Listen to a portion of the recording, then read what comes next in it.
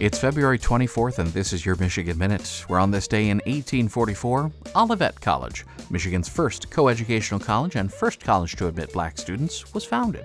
The college, named for Jerusalem's Mount of Olives, didn't get a charter in 1845, likely because of its abolitionist views, but finally received one in 1859. And in 1928, the use of marijuana outlawed in Detroit, where no state or federal marijuana restrictions were on the books at the time. Fast forward 80 years, in 2008, medical use of marijuana was legalized, though, through the Michigan Compassionate Care Initiative. Recreational use was legalized in 2018. And in 1943, Sonny Eliot, legendary Detroit weatherman, was shot down over Germany while serving in World War II. Eliot's television and radio career spanned 60 years, and he enlisted after Pearl Harbor and became a B-24 bomber pilot. And that is your Michigan Minute.